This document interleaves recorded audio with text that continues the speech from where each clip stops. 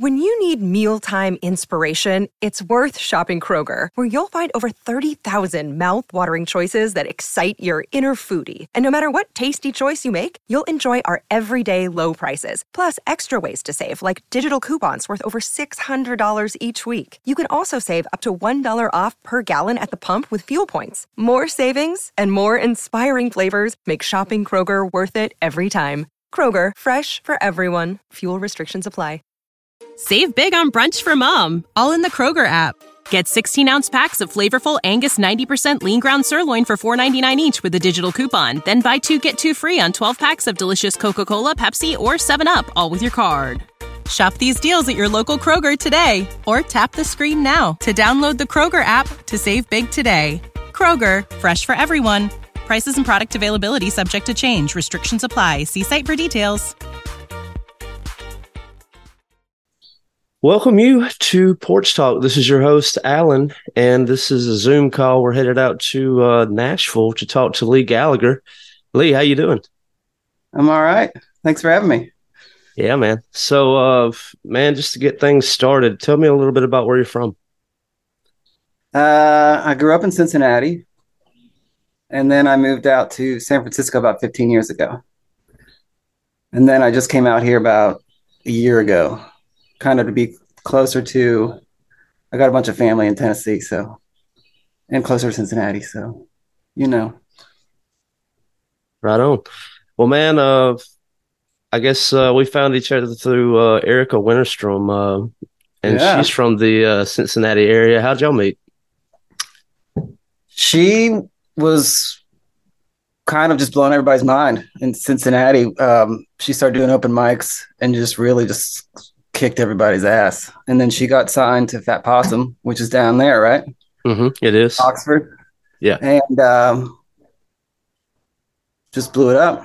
We actually became more friends because she would tour through San Francisco. I didn't really know her in Cincinnati that well. So then we became tighter in San Francisco. And now she comes to Nashville all the time. And yeah. Yeah, I just I wrote her last night. I was inviting her to come and play Porch Fest in April. It's a music festival I do here in Columbus, and I would, but I think I'm playing a festival in Mexico. I mean, she is just all over the place. Oh, that's good. That's what they're doing that a lot now, right? Like the cruises and the on the beach festivals and all that. Yeah, it's all coming back. That's right. Well, man, tell me a little bit about Cincinnati, man. Like, what was you into when you was growing up?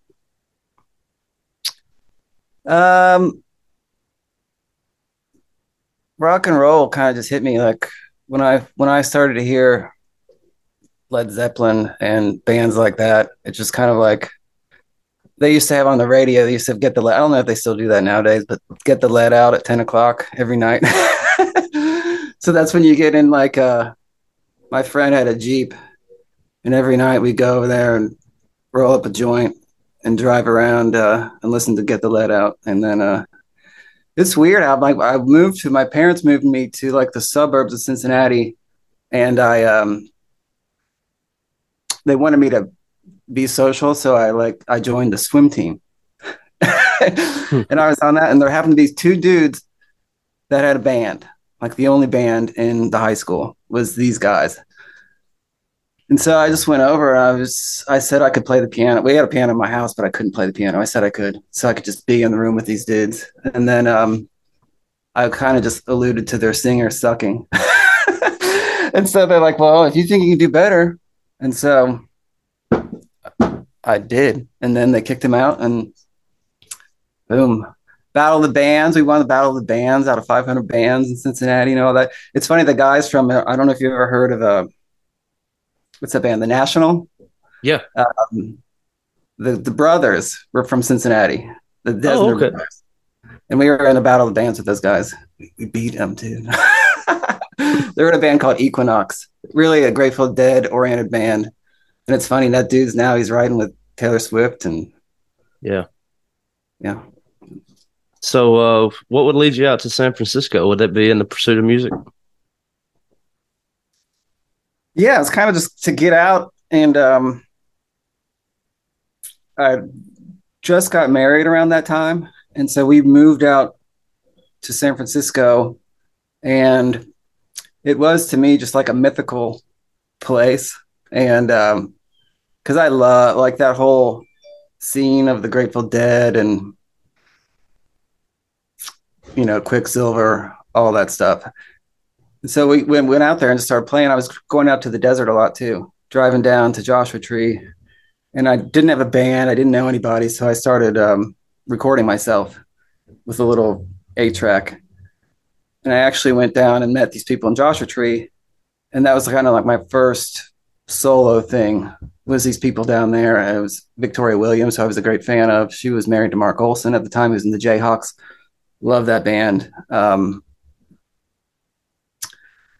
So yeah, that was kind of the deal. I started doing that. And then I met a guy I was working in a restaurant on Fisherman's Wharf. And this guy was was a drummer and a piano player. And they were out there, playing for tips. And this guy had a little mini piano, like an acoustic piano. And I was like, well, this takes, that's a lot of work, all that thing around. But I went up and I just said like, hey, if y'all want to play, here's my email. And then I hooked up with them. And then we started really getting a lot of traction in San Francisco. We played with, got to play with Leon Russell. Wow. A bunch of cool shit happened in San Francisco. Yeah, it was a good time to be there. Yeah, man. Like, I've heard a lot of stories about Joshua Tree, specifically about those trees. They say they move. How much time did you spend down there? Did you ever experience some spooky tree movement? Oh, well, yeah, it's well, they do have lots of, there's what things called the jumping choyas too. They Yeah. say that, but yeah, we would go down there and stay in the 29 Palms Inn, which is in 29 Palms, which is by the air base.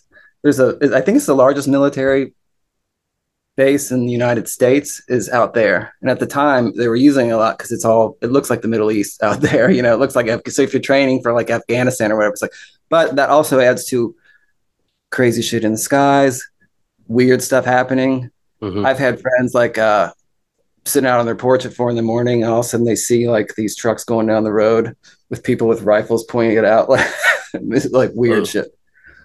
But yeah, the park is cool. I mean, have you ever been there? No, I haven't, man. I've had some friends of mine. They tour the country in a hearse. They're called the Stiff Tones. Oh. And so depending on what time of the year, they always make camp out in Joshua Tree, usually around the wintertime.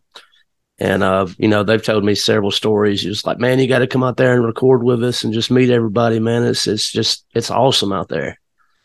And so, yeah, what's this? The Rancho de la Luna is really close. So we have a little cabin out there.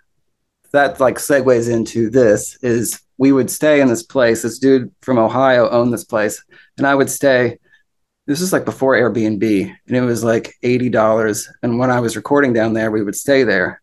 Anyway, that's right by the Rancho de la Luna, owned by Dave Ketching and the guys from Queens of Stone Age. All that Iggy Pop's recorded there.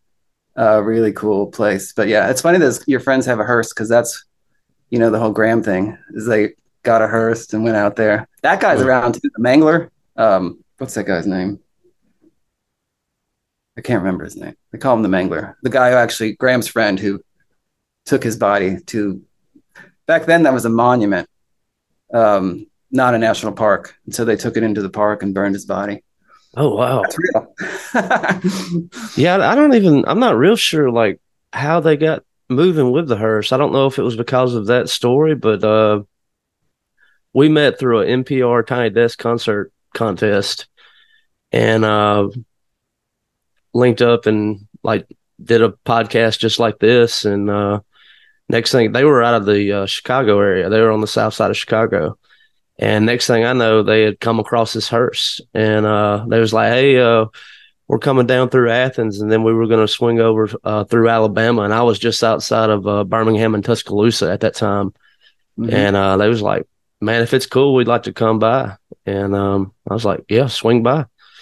And this would be the first festival that I threw. I threw it at my house there. I invited several bands from the area to come out.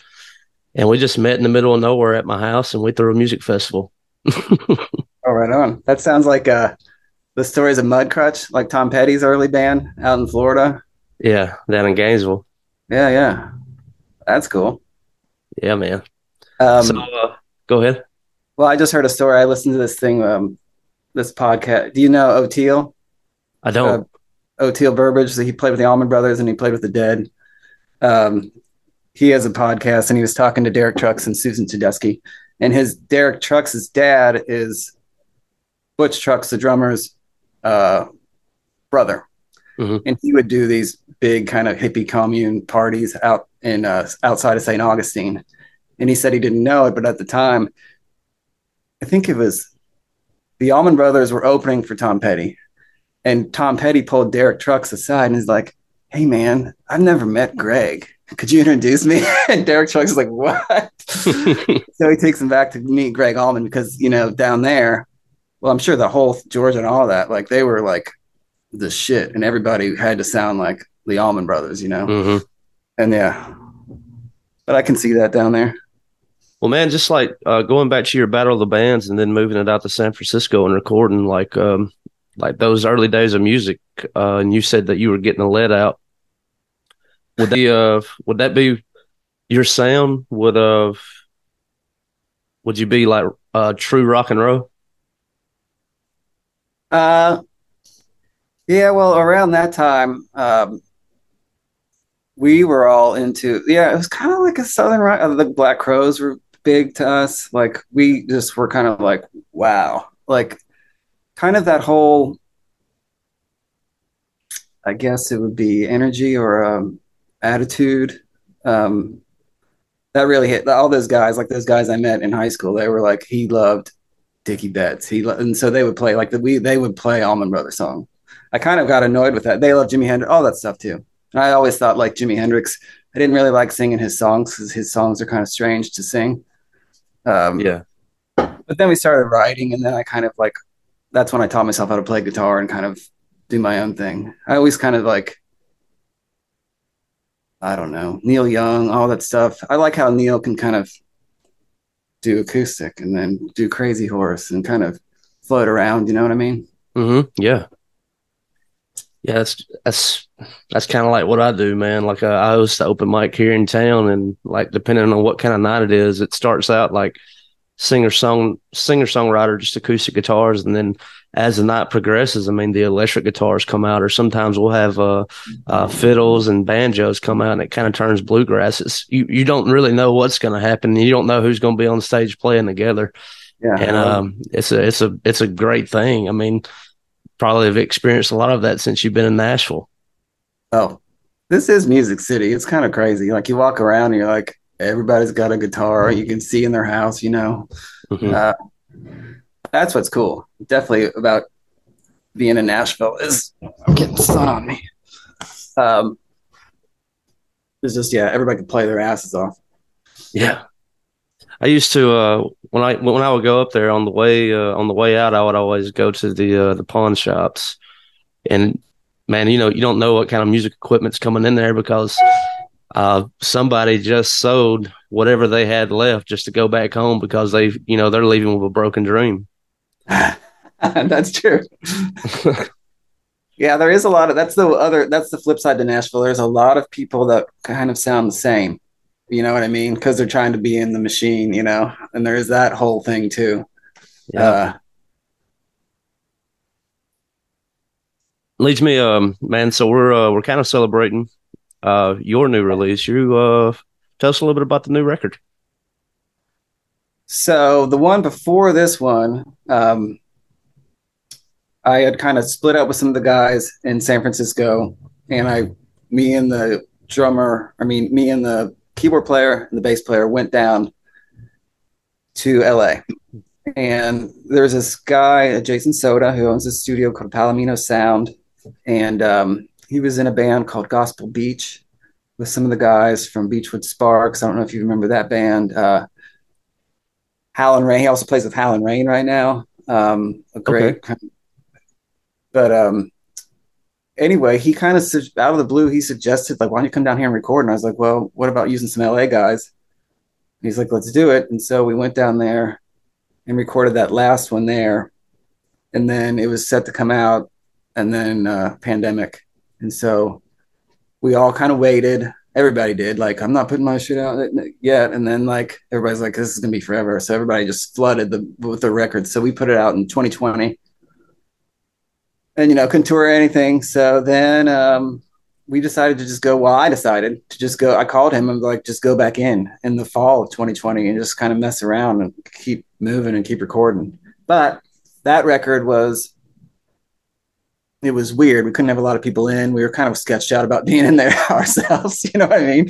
Yeah. But it was before vaccines and all that. But we started I just brought songs in that weren't finished. Lyrics weren't done. And we just kind of went for it. And then, so it's got a very like a live feel to it. Scarlett Rivera came by, which is like blew my mind. He had just met her, and she lives in LA. I didn't know that. And he said, we should send Scarlett some tunes to see if, and then she liked it, and she said she would come by. And I was like, actually, I'm going to share that out on Instagram soon. I didn't want to freak her out by holding a phone in her face when she was trying to do a track, but I did like record it when she first started playing, and it was kind of like, because I had just seen that Rolling Thunder Scorsese thing, the documentary about Rolling Thunder Review. It just came out kind of right before that. And then she was in the room. It was a trip. Yeah, I bet it was, man. Yeah. Oh, and just to go back to like the moving around that you've done, when I think about Ohio, man, I think like, Midwestern, I'm thinking like Hawthorne Heights, especially in the early 2000s with that's what Ohio sounded like. Did your early band kind of fall into that, I guess, kind of emo, like Taking Back Sunday sound ever? Fuck no. No, I think we've always been I've always been kind of a, like 1 foot in the 70s, like all the time. Yeah. I think it's just, I learned early on to really just follow what's in my, I don't know what it would be, my soul, my heart, whatever I think sounds good, And yeah, it wasn't emo music for some reason. I don't know why, but I used to I got to meet Catfish. So Bootsy Collins lives in Cincinnati. And at the time there was a band, there's lots of funk. That's what I love about Cincinnati. It's weird. It's almost geographical. Like, since it's on a river, there's lots of different shit happening. And King Records was founded there. James Brown, I think they just, King is going to be on, they're going to reopen it and make it a museum. Kind of like Chess in Chicago. Okay. Actually, I had a good story about when you said that your friends are from the South Side of Chicago. When I was in Chicago, side note, when I was in Chicago, we used to go up in Cincinnati. A lot of people would skip over Cincinnati. So you go up to Chicago to see music, and we would drive there, and it was too expensive to stay. So we drive 5 hours up there and then drive just as soon as the show's done, drive back, Yeah. But I was there one time. It's like, you know what? I've never been to Chess. I'm going to go. And like, I got on their website and they're like, oh, yeah, come on, man. And so they're like $10 cash. I'm like, so I go there, Southside Chicago, Michigan Avenue. Nobody's in there. And they're like, I give them the $10 and they're like, just go on upstairs and you're going to watch a video. And they pull out like an old school elementary VHS tape thing that's on wheels with a TV. and they push play, and they're like folding chairs, and I'm like in there by myself. And this room is where Howlin' Wolf recorded. All this stuff went down, and I'm there by myself. And then this woman comes up, and she gave me a tour, and it's just me. It's usually, I guess it would be a group if there was people there, but it was just me, and it was Willie Dixon's daughter. Oh, cool. And she took me around. The coolest thing was where the mixing board was at Chess. Behind it, there was these two pipes in the floor, and she's like, you see these two pipes? This is the Chess sound. They would put the microphones on the cables and lower them through these pipes down to the second floor. And that's this reverb, weird sound that all those old groovy records got. Yeah. It's from that. And Willie Dixon's bass was there. I asked about, because that was a major lawsuit with Zeppelin, as they got sued by the Willie Dixon estate. Mm-hmm. I mean, kind of rightly so, at least lyrically, rightly so. But I was like, so what happened with that? And she's like, you think we would have an elevator because they sell stairs and stuff, like you have to go. She's like, we would have an elevator here and blah blah blah if we would have won all that. But yeah, that was my chess story. But anyway, back to Cincinnati. King, Bootsy. I got to meet Catfish Collins, Bootsy's brother, who played with James Brown. Like, that was the whole thing. I think James Brown was in Georgia when he called. He fired his band like right before they went on stage and called Bootsy and Catfish and those guys like, get out of here. And this just went right on. I think the story is they walked past the band as they got fired and get right on. Yeah, meet your replacements. Yeah, but so that influence was there. Dayton, Ohio. Well, there was at one point they were calling Cincinnati was going to be the next Seattle. Grunge music and all that stuff was like it was going to hop off. Dayton, Ohio had bands like, and these are 90s, like the Breeders, Guided by Voices. That's where Erica's from Dayton. Yeah. She grew up listening to all that shit too. But she would come, I imagine a lot of people, Dayton's like an hour outside Cincinnati, but it's like, I think they all like the Cincinnati Bengals and the Reds. They're kind of a satellite of Cincinnati. But yeah, that was the scene. But no email from me. Yeah, cool. I mean, just what I was thinking about, like you said, you were coming down to LA to record, and like when I think about LA, like LA musicians do have a particular sound, especially like even from San Francisco to LA. There's a big difference to me. You can almost like immediately point it out, and I can't really like define it, but I know it when I hear it. Does that make sense? Yeah, it's kind of like that. I would call it the canyony. A lot of the singer-songwriters, the Eagle, yeah, I get it. And yeah, that's funny because I'm just reading a book, a Leon Russell biography, and he was the king in LA at the time. Like, he was part of the Wrecking Crew. He played on all those records. And at one point, Leon was, and it was weird because I played with him. I was too scared to meet him. I hung out with his bus driver. He became a friend of mine, Mikey. He kind of looks like Leon, a big biker dude. He's scary, but he's like a teddy bear. But Leon, when he first started to turn, they had all those Oklahoma people there. JJ Cale was there, living in Leon's house. Just a real hippie. He called it the hippie commune bona fide. Like, that was the deal. But yeah, Rita Coolidge, all those bands it was like Delaney and Bonnie, they turned into the band. You remember at a point in time when everybody was like Clapton wanted to be in the band, George Harrison wanted to be in the band and go to Woodstock and hang out with them just to get that vibe. People started to do that with Delaney and Bonnie. Their first record just blew. Like, I think Clapton took the whole band. Like, Clapton's first solo record, which I love, like Blues Power and all this. That's Leon Russell and all those dudes playing on. Oh, yeah. So that's like another LA vibe to me, is all those, it's all the displaced people. That's the thing that when you move to California, it's kind of weird to meet people who, like, usually if people are from LA, or they never leave they're kind of like, why would I go anywhere? Yeah. From Cincinnati, you're like, it was a spiritual thing to even walk to, like, see the ocean. Like, if you ever like go, like, oh, look at the ocean. But they're just like, why would I ever go? Like, I can go to the mountains right here, and the ocean's right here, and the desert's here, and but yeah, I've got everything I need. Uh-huh. Yeah, man. That's and just go back to the river just for a second, man. It's like here in Mississippi, and it's kind of crazy, like looking at the history of like the blues and American music, because it came up the Mississippi, just from the Delta of the Hill Country here with, if you want to say Robert Johnson or whomever else that may come to mind.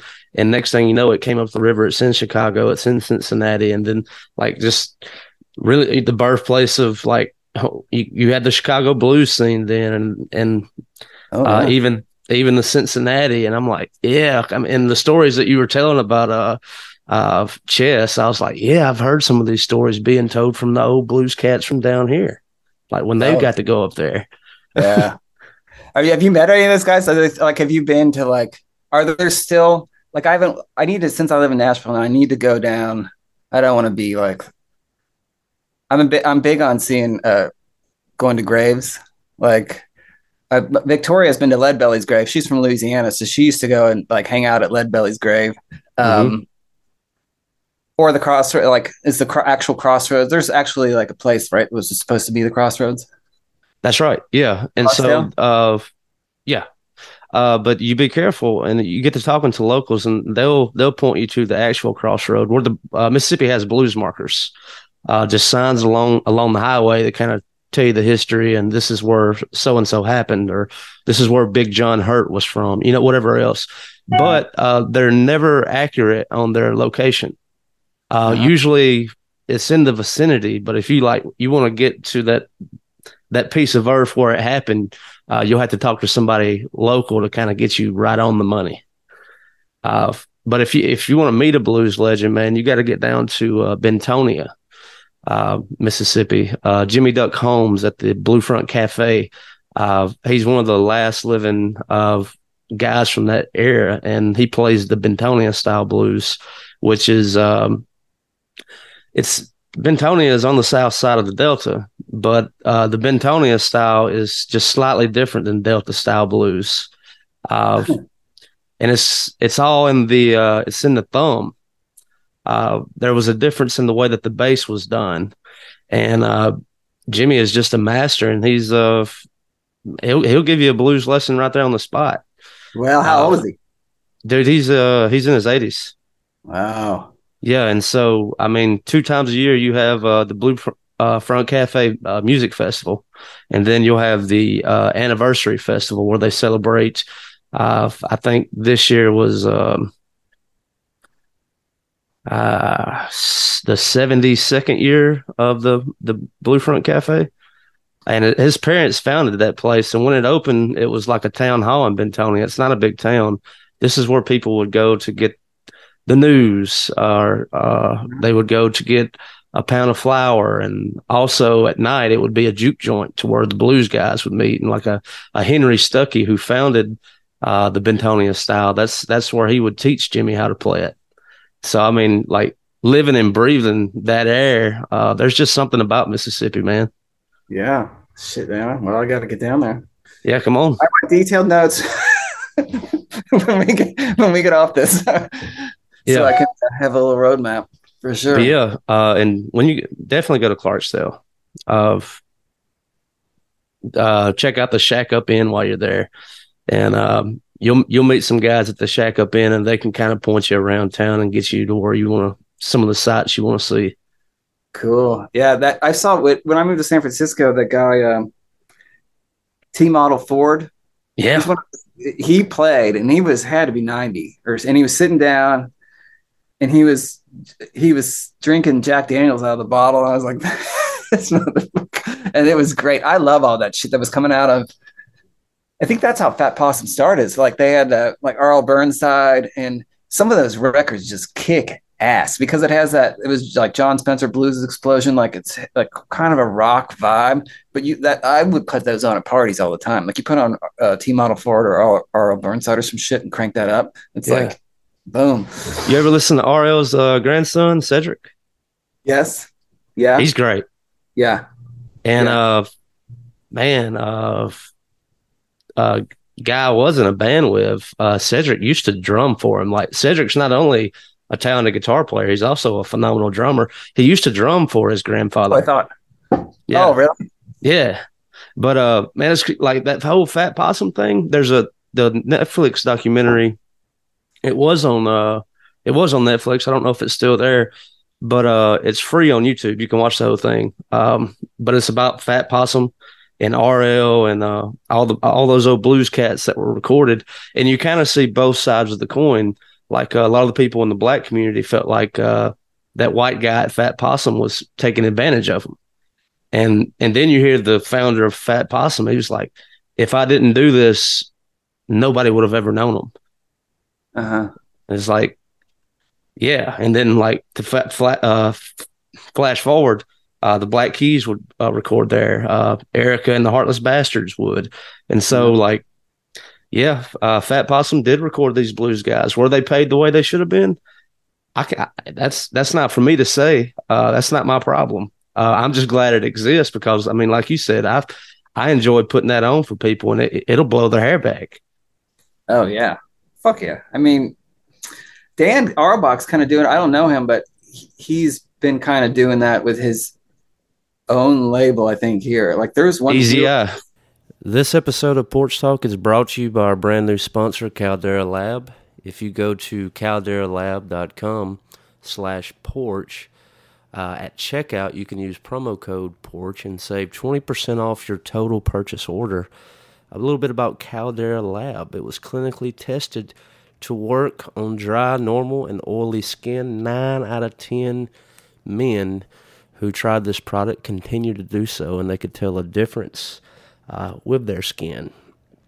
There's an improvement in the appearance of fine lines and wrinkles, elasticity, dark spots, skin tone, and more. It really helped me out with the crow's feet and the wrinkles on my forehead. I have been using the good for about a week now, and they also sent me the clean slate icon and the base layer. And I've never really been into skincare products. I was excited to give Caldera Lab a shot, and I'm glad I did. And so as you get a little bit older like myself, maybe you would like to give these skincare products a try for your face. And maybe you'll tell a difference just like I am. I'm 32, but I'm currently looking about 23. So look out for me. Once again, if you go to calderalab.com/porch, use promo code PORCH, and you'll save 20% off of your purchase order. Back to the show. Yeah, we were at this party, and there was Americana Fest was recently, and they have this one dude. I can't remember his name. I think he might be blind. Tall, skinny dude, cowboy hat. Seems like an old blues, like old soul singer blues guy. I can't remember know who you're talking about. Let me pull it up real quick. But yeah, he was just on. He just did like CBS. He did some kind of national stuff, but it's the same kind of vibe. They're trying to keep that music alive. Oh yeah, I mean Dan Arbach comes down to the Blue Front Cafe. They recorded Easy Eye Sound put out Jimmy's latest record. So I mean you're absolutely right. Yeah, those are Ohio boys. Yes, they are. Robert Finley. Okay. Yep. That's the guy. Great. And Easy Eye, man, same with Fat Possum. Like there is a particular sound that comes out of Easy Eye. Like you have Marcus King. He's great. Uh-huh. And then my buddy Early James, Robert Finley, man, Jimmy Duck Holmes. But there's something about the way that Dan, and I know he uses the same studio guys. Like it wouldn't matter if Lee, you were invited to play at Easy Eye, like you wouldn't be able to bring your band in. You have to play with his studio band. And because like every Easy Eye record kind of has the same kind of feeling to it. You know what I mean? Oh yeah, it's like yeah, just like Fame. He's probably doing that. Yeah, definitely doing that on purpose. I'm sure. Like, okay, here's the warm tones or whatever. Yeah, that's interesting. Yeah, but yes, yeah, Dan's the man. They leave Jimmy music equipment down there at the Blue Front all the time, and so like last time I was playing with some old Black Keys stacks. We were running sound for the festival, and I was like, man, I was this close to meeting Dan. He was just there like the day before, and I was like, man, I've been wanting to have a word with that guy. Yeah. I mean, talk about, yeah, it's funny. Like, I remember them. Let's talk about bands that you see. Same with the White Stripes. I used to see them when nobody was there. I remember being in Cleveland one time, and the Black Keys were playing. Nobody there. 10 people. Same with that's Erica's story. She was in Akron, I think, or something, and playing for nobody. And Patrick Carney's in there. Yeah. And then that, it's one of those things like, what if that never, I'm sure that she would be successful no matter what, but it was like one of those things like, what if that night didn't happen? You know, where would I be now? Like, what happened? Yeah. It's funny that you talk about that. Yeah, that you have to get with the locals to find that. I remember I was in England, and well, it's the same thing. First of all, the Cavern Club where the Beatles play, that's not the real one. Like the one you go see, everybody's like, that's not the real one. You're like, what? Right. And like one of my good stories was we went to, because I'm such a, when I'm at certain places, I had to stop. Like we stayed, I didn't like, my wife is just very like, she does shit I would not do. Like we got in a plane. We didn't have any reservations for anything. Like I'm like, we rented a car. I probably would have even done that. And so we fly into London. We rent a car, and it's pouring down rain. I go out of Heathrow Airport, and I'm driving on the wrong side of the road. And we're driving around. We find a place to stay, and it's right next to Hyde Park.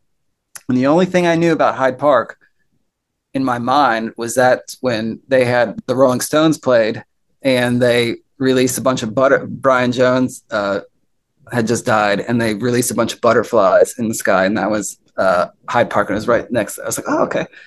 But then we went to Stonehenge, and then we drove through Wales. And when I'm thinking of Wales, I think of Led Zeppelin 3, when Jimmy and Robert are in this cottage called Brunyar. And so in my mind, I'm like, I need to find this place. And so it was the same thing. I had a general idea, but in Wales, everything looks like, it's like Lord of the Rings. Even like all the words are like In that old English style. yeah, like you're like what? And so I was feeling pressure, like I'm okay, especially from my wife. I'm like, it's getting dark, like, we're still trying to find this. But I was like, okay. She's like, go in that gas station. So I go in the gas station. I went up to somebody. I was like, hey, do you know where this cottage is? And the guy's like, Robert Plant. Yes. And he's like, come with me. And we go out to the backyard, and he has a picnic table. We stand up on the picnic table, and he points to the top of this mountain. And he's like, you see the tree line and the wires up there? I'm like, yeah. He's like, okay, you go that way, drive up this driveway, open this gate. There's going to be a lot of sheep. Don't let the sheep out. Pull your car. When you need mealtime inspiration, it's worth shopping Kroger, where you'll find over 30,000 mouth-watering choices that excite your inner foodie. And no matter what tasty choice you make, you'll enjoy our everyday low prices, plus extra ways to save, like digital coupons worth over $600 each week. You can also save up to $1 off per gallon at the pump with fuel points. More savings and more inspiring flavors make shopping Kroger worth it every time. Kroger, fresh for everyone. Fuel restrictions apply. You know how to book flights and hotels. All you're missing is a tool to plan the travel experiences you'll have once you arrive. That's why you need Viator. Book guided tours, excursions, and more in one place. There are over 300,000 travel experiences to choose from, so you can find something for everyone. And Viator offers free cancellation and 24/7 customer support for worry-free travel. Download the Viator app now and use code Viator10 for 10% off your first booking in the app. Find travel experiences for you. Do more with Viator. When you need mealtime inspiration, it's worth shopping Kroger, where you'll find over 30,000 mouth-watering choices that excite your inner foodie. And no matter what tasty choice you make, you'll enjoy our everyday low prices, plus extra ways to save, like digital coupons worth over $600 each week. You can also save up to $1 off per gallon at the pump with fuel points. More savings and more inspiring flavors make shopping Kroger worth it every time. Kroger, fresh for everyone. Fuel restrictions apply. And close the gate. And so I'm like, okay. And then, so I'm like, okay, I think I got it. And then you just go around. He's like, one guy owns it or something. And he's like, people go there, you know. And so I was like, okay. So I go, it's exactly as he said. There's sheep, there's all this shit. And I go around the corner, and like, it still gives me chills. They're on a rock. Because in Wales, the houses don't have numbers. They just are a name. That's what Brunyar is. It's the name of a cottage. That's in the back of Zeppelin 3. It says, I think they dedicate it to a tiny derelict cottage in Wales, is what it says. So on a rock written in white paint, it said Brunyar, and it had an arrow pointed. And so you go up and you can look online, like pictures of it. And it's like this little stone cottage with a blue door and boom, there it is. And it's like, Yeah. Led Zeppelin 3. I mean, you're looking at it. yeah. Down by the Seaside, that acoustic song that's called Bron-Y-Aur Stomp. You know, Zeppelin 3 to me, the still the killer, the ultimate opening song is Immigrant Song. And when they were doing that tour, when they would open with that, and they would start with this thing called LA Drone, which is just essentially like feedback, and then Dude, that was always the hype song, like going to play a show in a town I'd never been. Like right when I was about to hit that skyline, put Immigrant Song on. Oh, and just, okay. just get hyped up. And if I ever meet Robert Plant, I always want to ask him. And I've been close to Robert Plant because that's another whole story. But I want to ask him, like, when did you decide just to do like actually like I'm just gonna wail some like banshee howl Viking shit over this riff, you know? Yeah. When did that come to you? Man, it's that band, and I'm not the biggest fans of them. I don't know how they get away with it, but I mean, even Robert doesn't really mind it. But that Greta Van Fleet, they sound. I mean, if you close your eyes, I remember when I showed my dad a Greta Van Fleet song. I didn't tell him who it was, and he was like, "I didn't know Led Zeppelin was making new music." And I was like, "That ain't Led Zeppelin." He was like, "They sound a little too much like them." Yeah, I know. I was back. I had friends that were kind of like trying to sell me on like, like, dude, you should give it a chance because I'm very standoffish when shit like people tell me that shit. I'm like, come on. But yeah, they put it on, and I was kind of like, okay, I get it. I can't watch I've seen stuff or pictures on YouTube stuff. I'm like, I can't. But I get what you mean. The records and stuff. I get it. And Robert Plant actually did. I think he said like, have you? Well, at least that's. Yeah, I'm sure that's what they. I'm sure their favorite Greta Van Fleet's favorite moment is when Robert Plant said something about them. It was like, oh, okay, we're good. Yeah, I remember there was this was right before COVID. They were planning that Woodstock, and it may have been all hype. It may have been a fake lineup, but I saw that Robert Plant, and I can't remember the chick that he plays with now, Alison Krauss.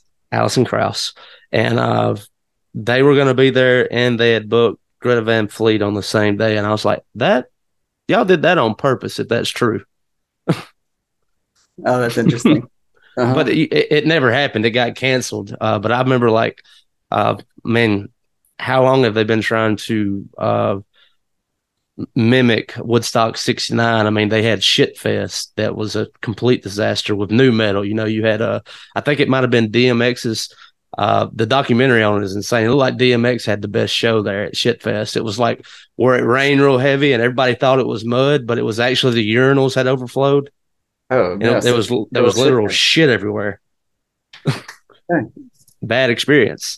But yeah. And you had all your new metal bands like Korn and Limp Bizkit who did it all for the Nookie and all that. And it's just one of the funniest things about Limp Bizkit, there's a thing on YouTube where I think the guy from Insane Clown Posse comes out and drop kicks the lead singer.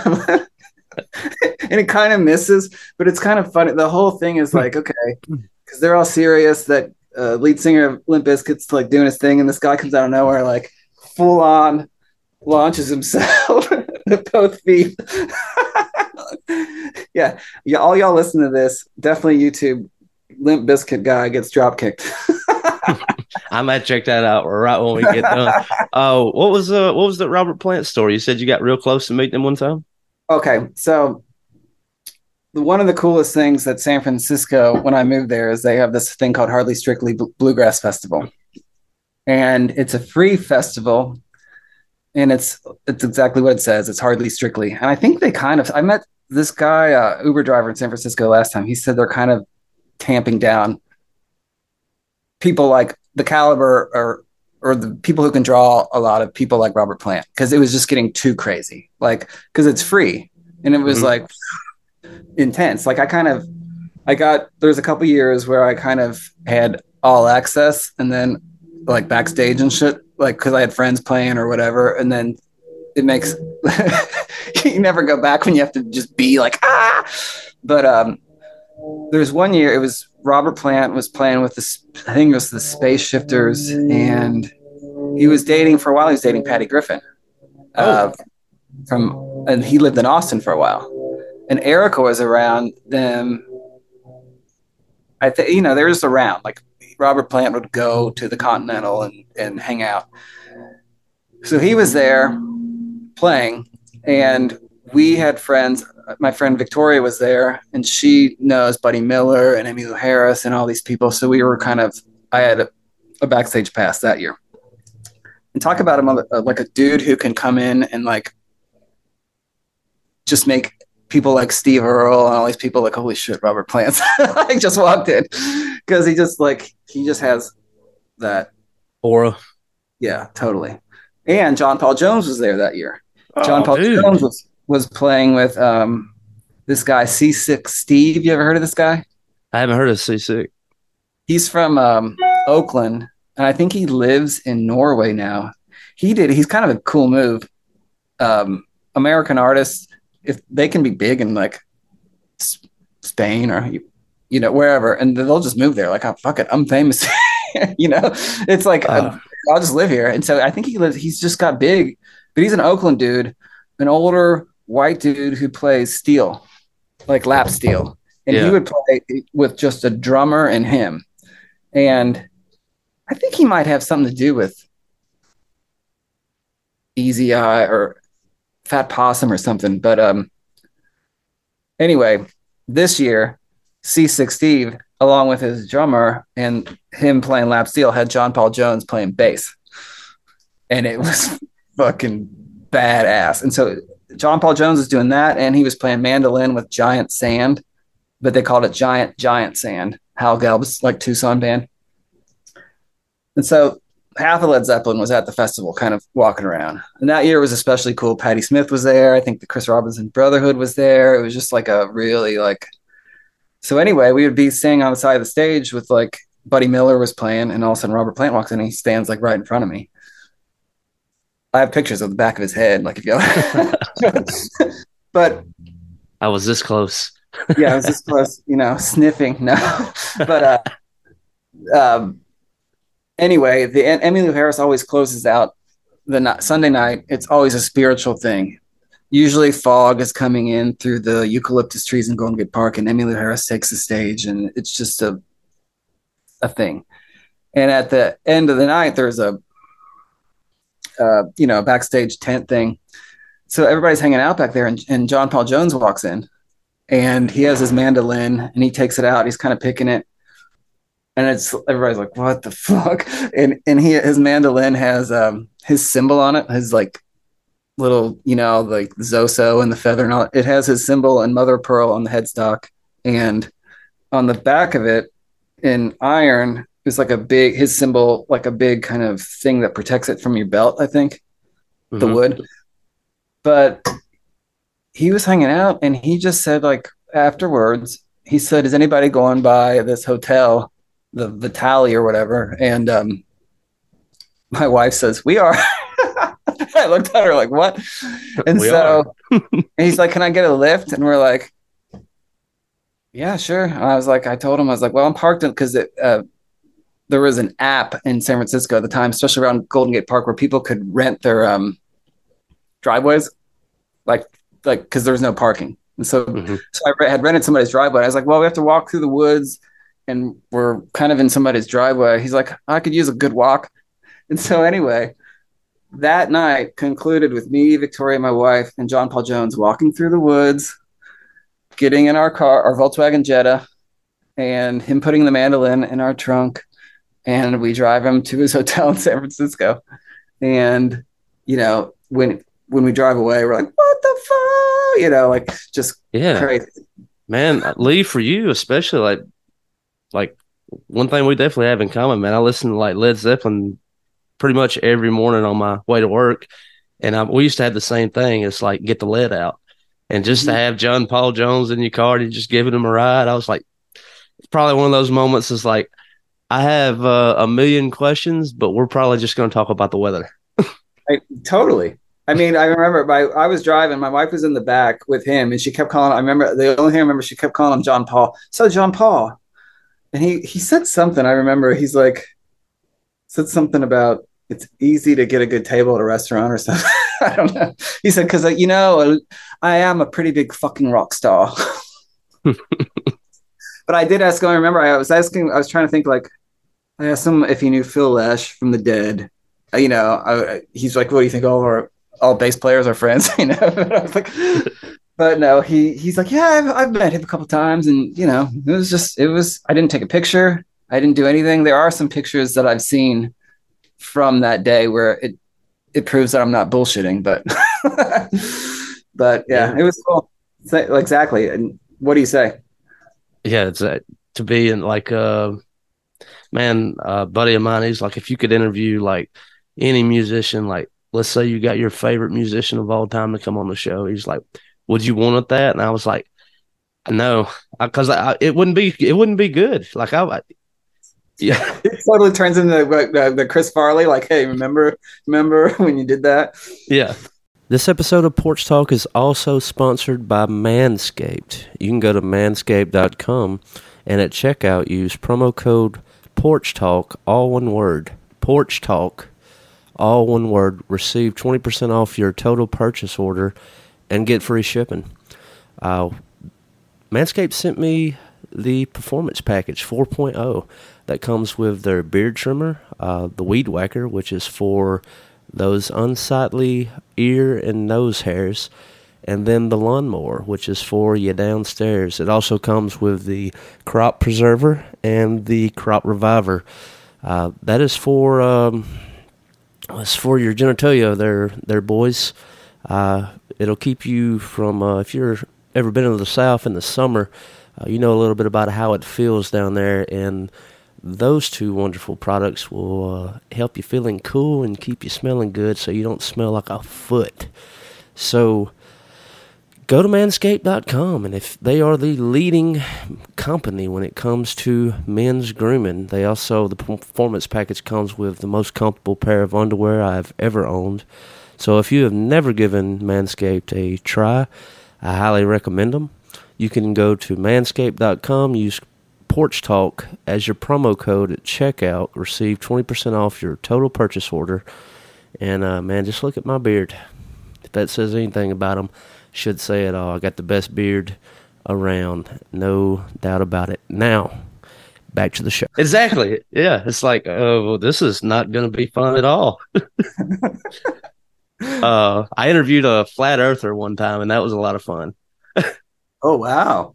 Yeah, I just let him go. I didn't really push him. He had this app that he had built, and he was really pushing the app. So, like, anytime I would ask him about, like, the curvature of the Earth that you can visibly see from an airplane, he was like, if you get my app for $5.99, the app will tell you why that's BS. And I was like, well, I'm literally looking at it, though. And he's like, yeah, so anyway, about my app. God. People just get deep in a rabbit hole, man. Oh, yeah, he was living there. Out. Oh, well, dude, tell me a little bit more about like your influences with these new projects. Like where did the even pick a song? If you'd like to send me a song, I'll play it at the end of this episode. If you have a song in mind, like tell me a little bit about like does music come first? Did the lyrics come did the lyrics come first? Did you have a melody or So the one thing that I come to realize or accept as being an artistic person is to really just I don't know, accept my gifts and my curses. No. But just I really I never get scared of like writer's block or anything. I'm very into like when Tom Petty or whoever says like I don't know, it's like channeling something. I've learned to like lean into that, and I know when it's coming, or I don't know if it's by chance. Like sometimes when I'm like dog tired, but I'm like I should go pick up my guitar, or I should go like hit a little weed and pick up my guitar. And sometimes I'm like, I'm glad I did that. Like, and what's nice about iPhones is you can see they're all dated in time, so you can look like, holy shit, like all that came that night within an hour, like 7 songs or something. Oh, it even gives you your GPS. You were sitting at 121 Redstone Drive, and I was like, I was at my buddy's house, and we were upstairs, and man, I had forgotten all about this recording. Yeah. I mean, that's I think the greatest as far as being a musician or a songwriter is like this iPhone, because all the shit that you used to have to do to like capture a moment was like kind of hard, or you always had to have something, but it's like that is the greatest thing. And so I've learned to just, I don't even like, I won't even look at it. Like I'll just tape and know that there's something sitting on my phone that I can, like, I'll know that there's certain veins that I can go to, and I won't even mess with it until it's time to make a record, because I don't want to like think about anything too much. Or I like that. And I just go and like, but the good thing is to always do it. Like lately I've been kind of not, because I'm releasing a record and it seems like so like you're blocked until the record's out, because you're like, I got to do this, I got to promote this, I got to post something, and so you kind of just like, and I'm kind of looking forward to just the record coming out, and then like, oh, I can go back to doing. I mean, the best, how it is like when you come up with something really cool, or that you think's really cool or whatever. That's the best part, I think, is getting this little thing on your phone, and you're like, and then to be able to go into a studio and actually kind of make it somewhat of how you think it should sound. Like that's the next thing, but just getting it is the most important part to me. Well, I thought it was real interesting what you had said earlier about the recording process, like while recording, like during COVID, how like a lot of the songs that they weren't finished yet. And so is that a typical process? Do you go in with like these ideas kind of open? Do you do that on purpose? So like the people that you're recording with, to help them piece it out, or like what's your process on that? Well, so I've always been kind of a band guy. Like I always wanted to play with friends or people I'm on a certain kind of wavelength with, and or just to know what they do musically or how they are personally. Like, and when I did the one before this newest record, we rehearsed our asses off, the three of us. It was me on guitar and singing, a bass player and a piano player. And when we came in with like 30 songs, we made sure that we knew what the fuck we were doing, because we're going in to play with a drummer we've never met, and Jason, who I was just becoming friendly with. And that record, the way Jason was doing all the engineering, this LA Yesterday record, which is, I'm really proud of that record, but he wasn't playing guitar with us. So it was just me playing rhythm guitar, drums, bass, and keyboards. And then he came in and overdubbed all his parts afterwards. This record, we were all live. He just like kind of hit record and went into the room with us. So we're all in the room. We made the decision I was just playing acoustic guitar. So I moved into the vocal isolation booth with my acoustic, standing up in a vocal mic. Everybody calls it the Thriller mic. That it's a Shure or whatever it is, but it's recognizable when you look at it. So I was looking at the band and especially the drummer, just kind of to know endings or whatever. But that was how we did this. But it's not how I think we should record all the time. But I'm also want things to be different from record to record. But like, yeah, this record, and it kind of came back to haunt me, because I was like, fuck, I wish I would have finished these lyrics, because some of the live vocals, there's on this new record, there are some scratch, like what you would call scratch. Like I recorded them when we were playing, which is rare nowadays just because of isolation or whatever, that you actually could get that vocal take. You're singing with the band. But there, on this record, there's at least one. But I didn't have the lyrics done. And so you were singing the same verse twice or whatever. And you're like, fuck, that vocal's really good, but the lyrics are this, I got to fix them. So that was one of the drawbacks of doing it like this. But so anyway, that's what to your question. That was just unique to this thing, I guess. And that's kind of lends itself to how, when you're listening to it, you're kind of like, I don't know. This is a record that I listen to the most, maybe because there's so much improvisation. Mm-hmm. And so I just enjoy listening to the guys play together. Yeah, man. What's the name of it? And it's readily available. You just released it, right? It's not out till November 3rd. I've been kind of pulsing out the singles. So there's 3 songs out. The record's called The Falcon Ate the Flower. That kind of came from one of the records, or the songs Scarlett Rivera plays on, is called Peregrine Fly. And I kind of wrote that around with the idea of when I lived in New York for a minute, and I would see these, you would hear about that they had these, but peregrine falcons, I think they put them there on purpose to control the pigeon population. So they kind of took up residence in these skyscrapers. And so I would see these things hunting pigeons around. And I have the song kind of loosely around this falcon thing. And I didn't write any song with the idea of, I didn't know I would meet Scarlett Rivera. I didn't write anything like, I have violin on this. So I had to kind of pick songs like on the fly, like what would sound good with her. And that was one of them. And anyway, right away, she was asking me all about like what it's about and blah, blah, blah. And she's like, I used to do falconry. I'm like, of course you did. Like all I can think of her when I see her is how she looked during the Rolling Thunder review. And it was a very mysterious vibe to me. I actually asked her, I was like, did Dylan write a lot of these songs after he met you? Because visually she fit into lyrically, there's a very gypsy kind of vibe to that whole record, I know what you mean. Looks like the songs, And she's like, well, I think he wrote One More Cup of Coffee after he met me. And I was like, oh. But anyway, she was very into and I was like, oh, I just got to kind of, anyway, the Falcon thing and her being on the record kind of sparked, like I need to kind of make the record something called that. And it was a very for such a deadly bird that it's eating a flower. It was kind of more of a peaceful thing or something. I don't know. Very cool, man.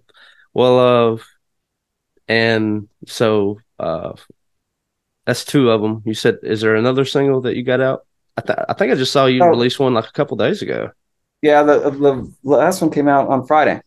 It's called Baby I'm There. It kind of closes out towards the end of the record.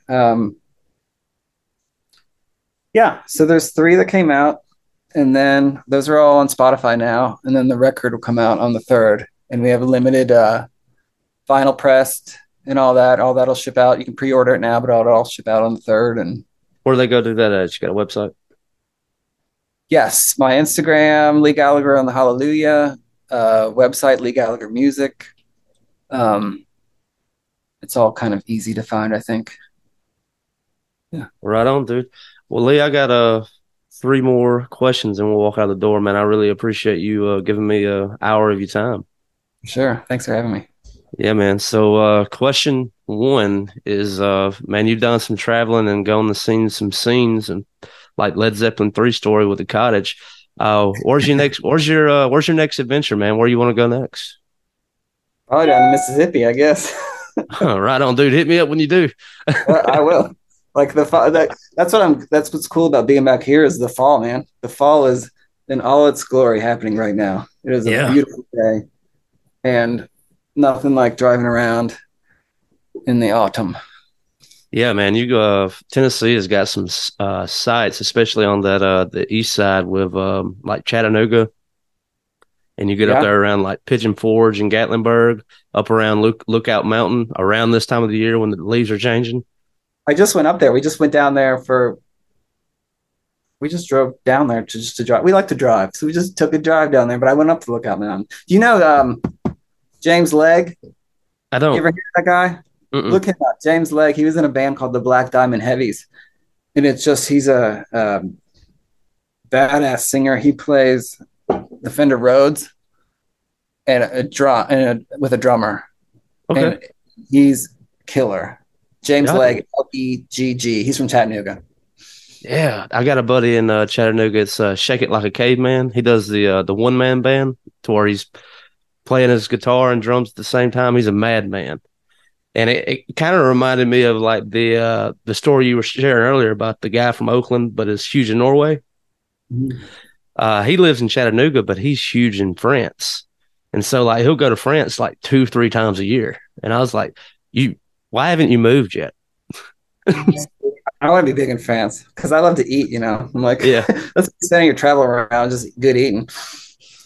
All right. Well, question 2, man, you already plugged it, but I just want to make sure that you plugged it one more time for those listening. Is ways that people can connect with you and just scoop up your music if they want to purchase it. You most active on Instagram, you say? Yeah, I would guess.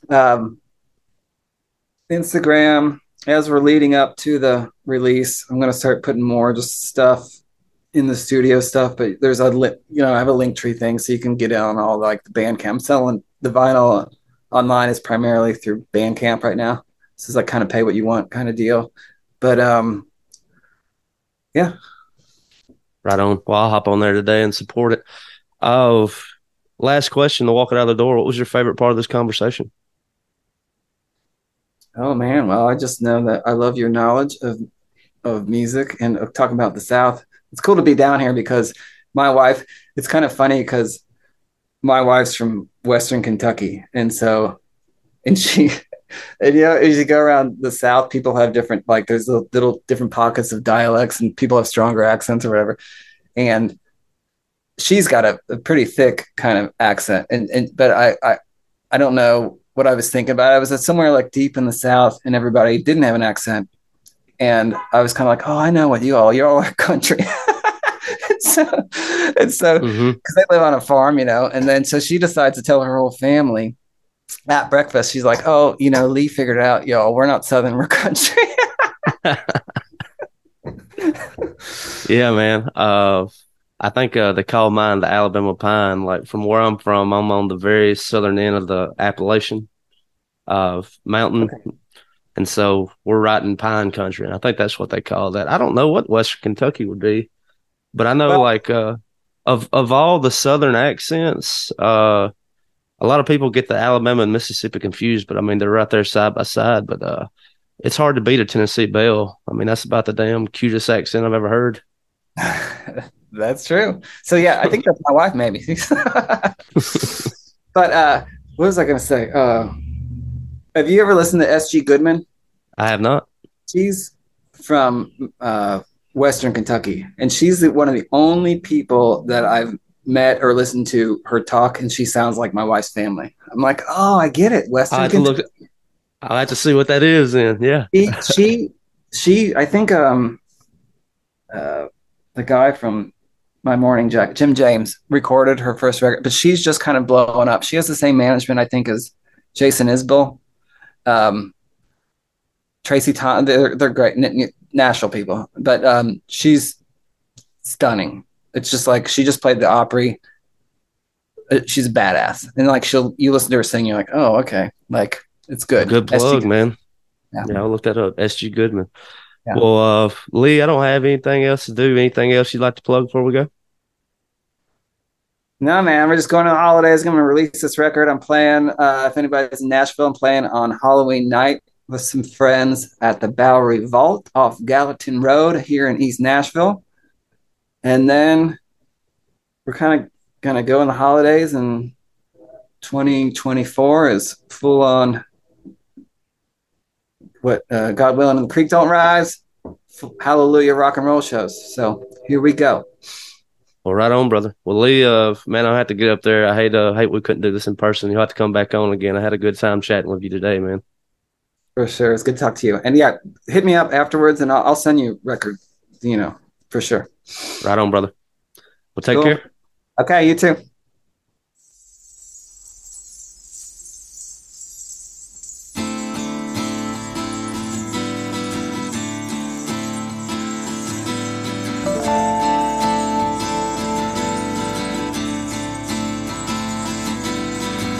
let's just scratch some lines out. There's enough to go around. I'm looking hard at leaving, searching for the sound.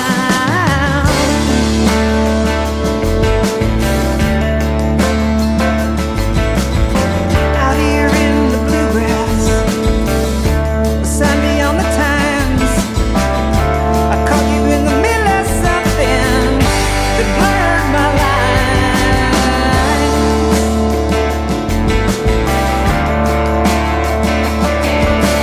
Now I'm gonna leave this town.